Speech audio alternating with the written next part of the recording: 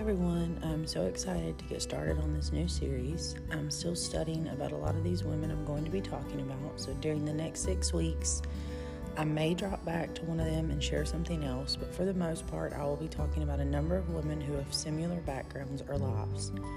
When you actually study the Bible and look up the history behind it and people in it, it becomes a guide for you to follow and become just what God is calling you to. So jump in and take a ride with me as we search through history and learn about these women who have impacted my life and inspired me to dig deeper in God's Word. Studying God's Word can lead you into your next throne room encounter. An encounter is to meet unexpectedly, a chance meeting. This is exactly what a throne room encounter is, that moment when God steps into the room and the atmosphere changes.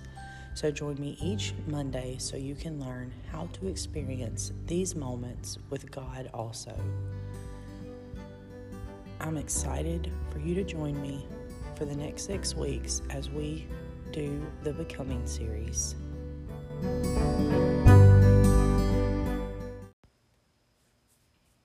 I hope everyone has had a wonderful and blessed week. For today, we are going to be talking about willing women. Each of these women play a very important role in their stories. If they had not been willing vessels, history as we see it today would be very different. But because of their willingness to put self and fear aside, many people were saved, battles were won, and nations were born. Jump in with me today and let's learn about these courageous women. There are so many of these women in the Bible. Way too many of them to talk about, all of them today, but we are going to talk about a few of them. The first one is Jochebed in Exodus 6 and 20. You may not know who she is, and some of you may, but she was the mother of Moses, Aaron, and Miriam, and she stepped out in faith to save Moses' life. And because of this, the Israelites had a great leader, and her faith and her courage, and she stepped out and decided, she would do whatever it took to save her child. And another great woman in this story, though, is Pharaoh's daughter, and she showed kindness and compassion to Moses and raised him as her own. And I've always wondered, did Pharaoh's daughter listen to the lessons that Moses received from his mother? Maybe when Moses was older, he talked to her about God, or maybe she listened to what Jochebed taught Moses as a child. Or it could just be that she watched the way Moses was and learned from that. We'll probably never know. The Bible doesn't tell us that. It just tells us that she was the daughter of Pharaoh, and it doesn't even give us her name.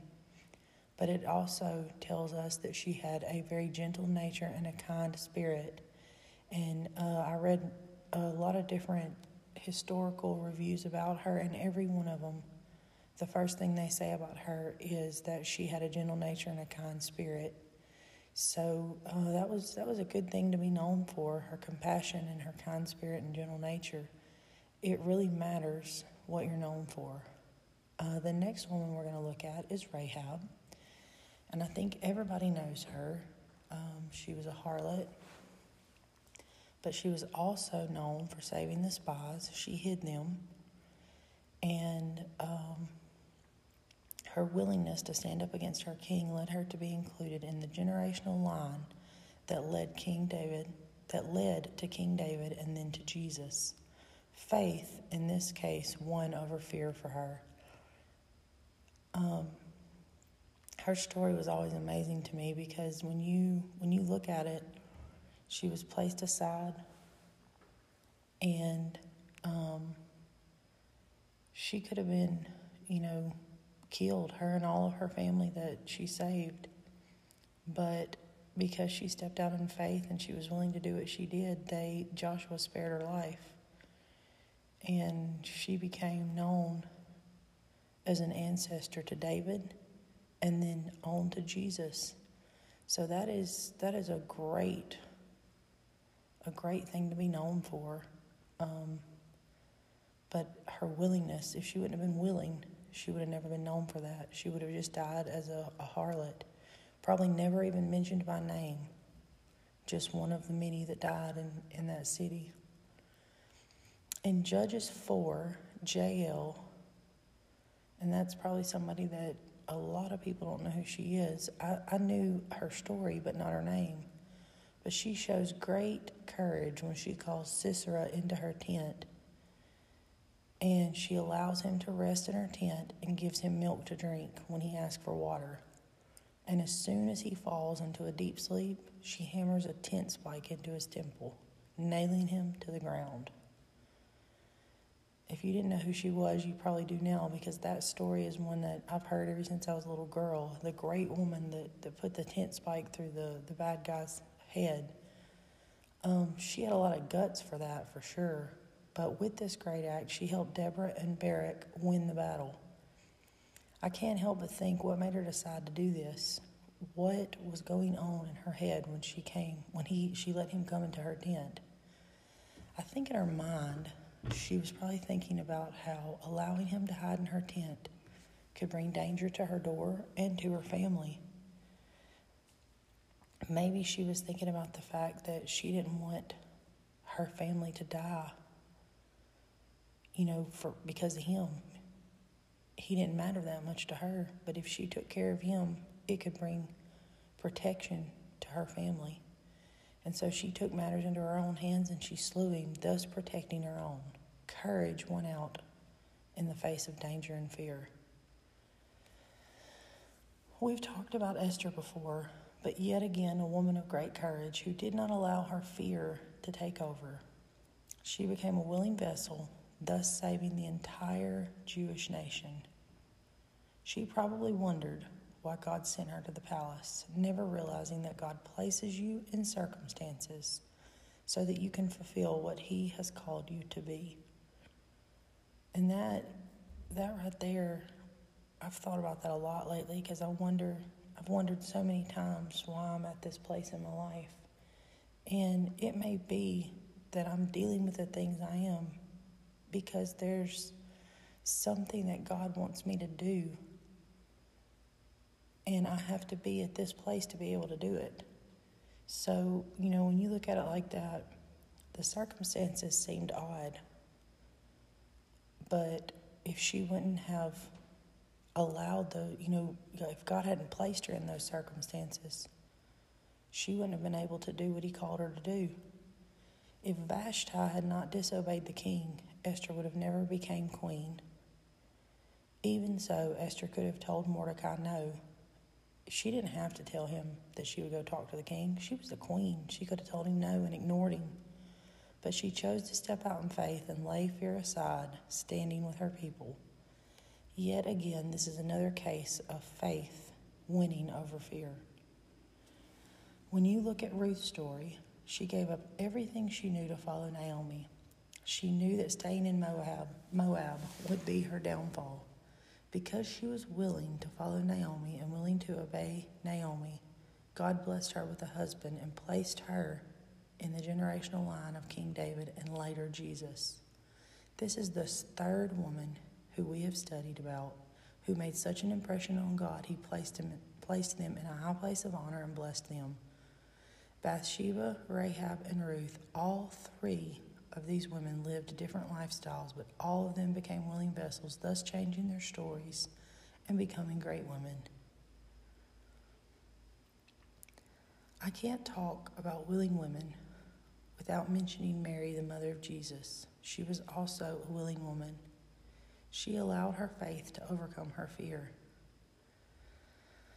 I could not imagine what it would be like to tell the man I love that I was expecting a child. And when he asked me whose, I told him this child will be the Son of God. If a woman said that today, she would be sent to a mental hospital. But in that day, she would just be cast aside and possibly could have been stoned. I can just imagine her anguish when she thought about Joseph and how he was going to send her away. He was the love of her life. She didn't want to leave him, but the choice was his. And we all know that he made the right choice. Mary accepted the call and didn't care what others would say about her. She chose to be obedient and do the will of God. And because of that, God gave her the promise that she wanted. He gave her what she desired. And that's, a willing vessel. That's all God wants. And if you're willing to do what God wants, then He'll fulfill what you need or what you want too. He will give you the desires of your heart if you become a willing vessel. All of these women decided to lay aside their fear and put their faith to the test. They answered the call to be greater. They decided to step out of the ordinary and mundane lives they had had and do something that would impact the world around them. They became kingdom-minded. They did what we all should do. Elizabeth Elliot said, "Faith does not eliminate questions, but faith knows where to take them." When you allow faith to step around your fear and uncertainty, your doubt and hurt, that's when hope begins to peek over the horizon. Without prayer and fasting, you can't have faith. Faith's foundation is consistency. The very word means complete trust or confidence, loyalty, reliable. When you are consistent in your prayer life, in fasting and Bible reading, hope begins to rise up in you, therefore building your faith. Every one of these women had faith in what they took a stand for. They were willing to do whatever was needed. When was the last time you stepped out and became willing to do whatever God wanted? I remember a girl I went to school with when I was 16 and she was 17. We both were Ashley Nicole. She had gotten in trouble at every school she went to, so her parents decided to see if a Christian school could help her. It didn't. She still did a lot of bad things, ran with the wrong crowd, dated the wrong boys. She would come to church occasionally, and one service, I don't remember who was preaching, but I remember feeling led to go pray with her. And she cried and cried in that service, but she never surrendered. I remember begging her that night to make it right with God. I had such a bad feeling. She dropped out of school, and months went by, and I didn't make an effort to contact her or reach out to her in any way. And one morning at school, we received a phone call telling us she had been in an accident and she didn't make it. I felt like someone was choking me. I couldn't breathe. I remember feeling so guilty because not once during those last few months of her life did I try to reach out to her or even take the time to pray for her. I remember going to her funeral and I couldn't even cry. I was just numb with shock and guilt. And when I got home from her funeral, I remember getting out a notebook, and as tears ran down my cheeks, I began to write, and this is what I wrote. The title of it is Dear Friend. Dear friend, I was told a terrible thing today that I somehow think was my fault in a terrible way. You see, if I had, as I should, told you more of Jesus, then this day would have never came. As I stand today and I look at you, I wonder what I see. A friend, I say? Not really. Somehow I think if a friend you were, you would not be where you are today, because I would have cared more if a friend you were. I'm not sure how to do this, but I will anyway. I was told a terrible thing today that I'm very sorry for, dear friend. I ask for your forgiveness for not sharing with you more the Jesus that I have. You see, dear friend, that terrible thing told to me today was the death of you. Dear friend, I'm sorry for your family and your friends too. Dear friend, I'm sorry that you had to die today and leave me with my guilt. Goodbye, dear friend, until eternity. I can still vividly see her face. She was always quiet and friendly, but she chose to ignore God's call. I know now that her death was not my fault, but for years I carried the guilt, thinking that if maybe I would have reached out to her more, she would have had a better chance of being saved. I'll never know, but I can step out today and reach others who have lost their way. I started this podcast because I felt like God was calling me to do more. And I may not be as great as the women who I talked about today, but if my name isn't remembered, I at least want to be known as the prayer warrior woman from New Bethel Church who wasn't afraid to pray until something happened. She may have been loud and crazy, but God used her to bless so many people. Becoming known and becoming willing requires a broken vessel and allowing your faith to overcome your fear. Each of these women were broken at some point in their lives, but from their brokenness, God saw potential and used them to do great things. When I think about which woman I want to be described as, I want it to be JL because she was gutsy, and that's what I want to be. And they have that old saying, no guts, no glory, laugh out loud. But all jokes aside, let your faith walk all over your fear, building up your hope and creating in you love for all those in need. If we are not willing, how else will we grow the kingdom?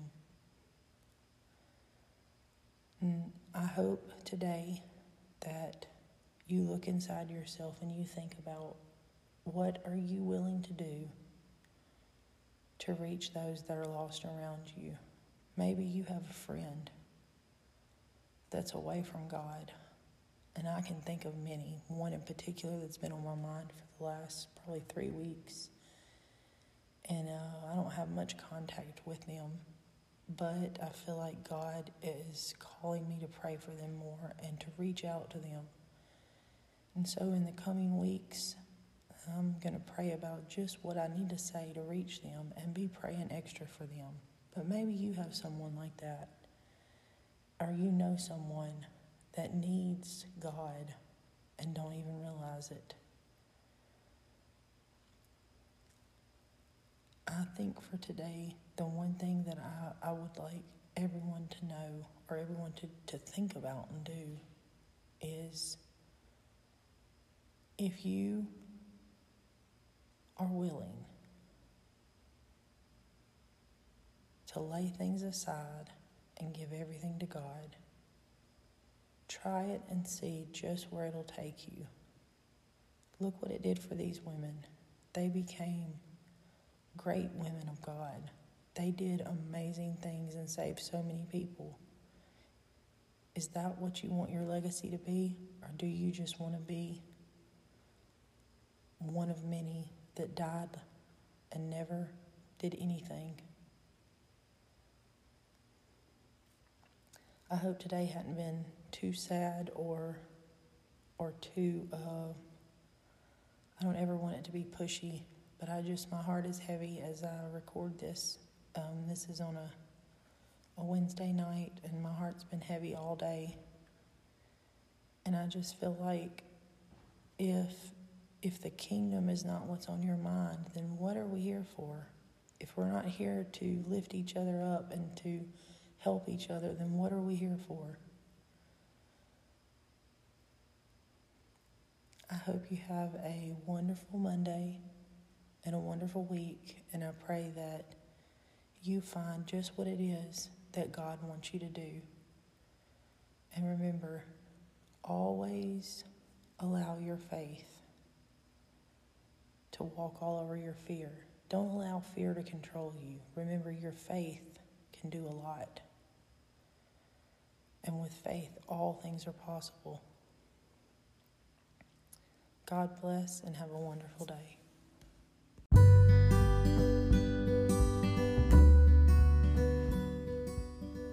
Not worthy, but willing. One was orphaned, 2 born of kings, 3 are harlots, and 4 are unwanted. Outsiders, unknowns, unloved, and unnamed. Each have a story with more than one side. Which do you see when you look inside? The orphan you see saved an entire nation. One born of a king was in the generational line of Jesus, and one harlot also was in the generational line of Jesus.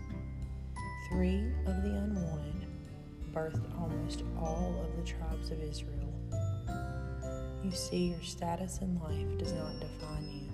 It does not choose if you're unworthy or if you're worthy.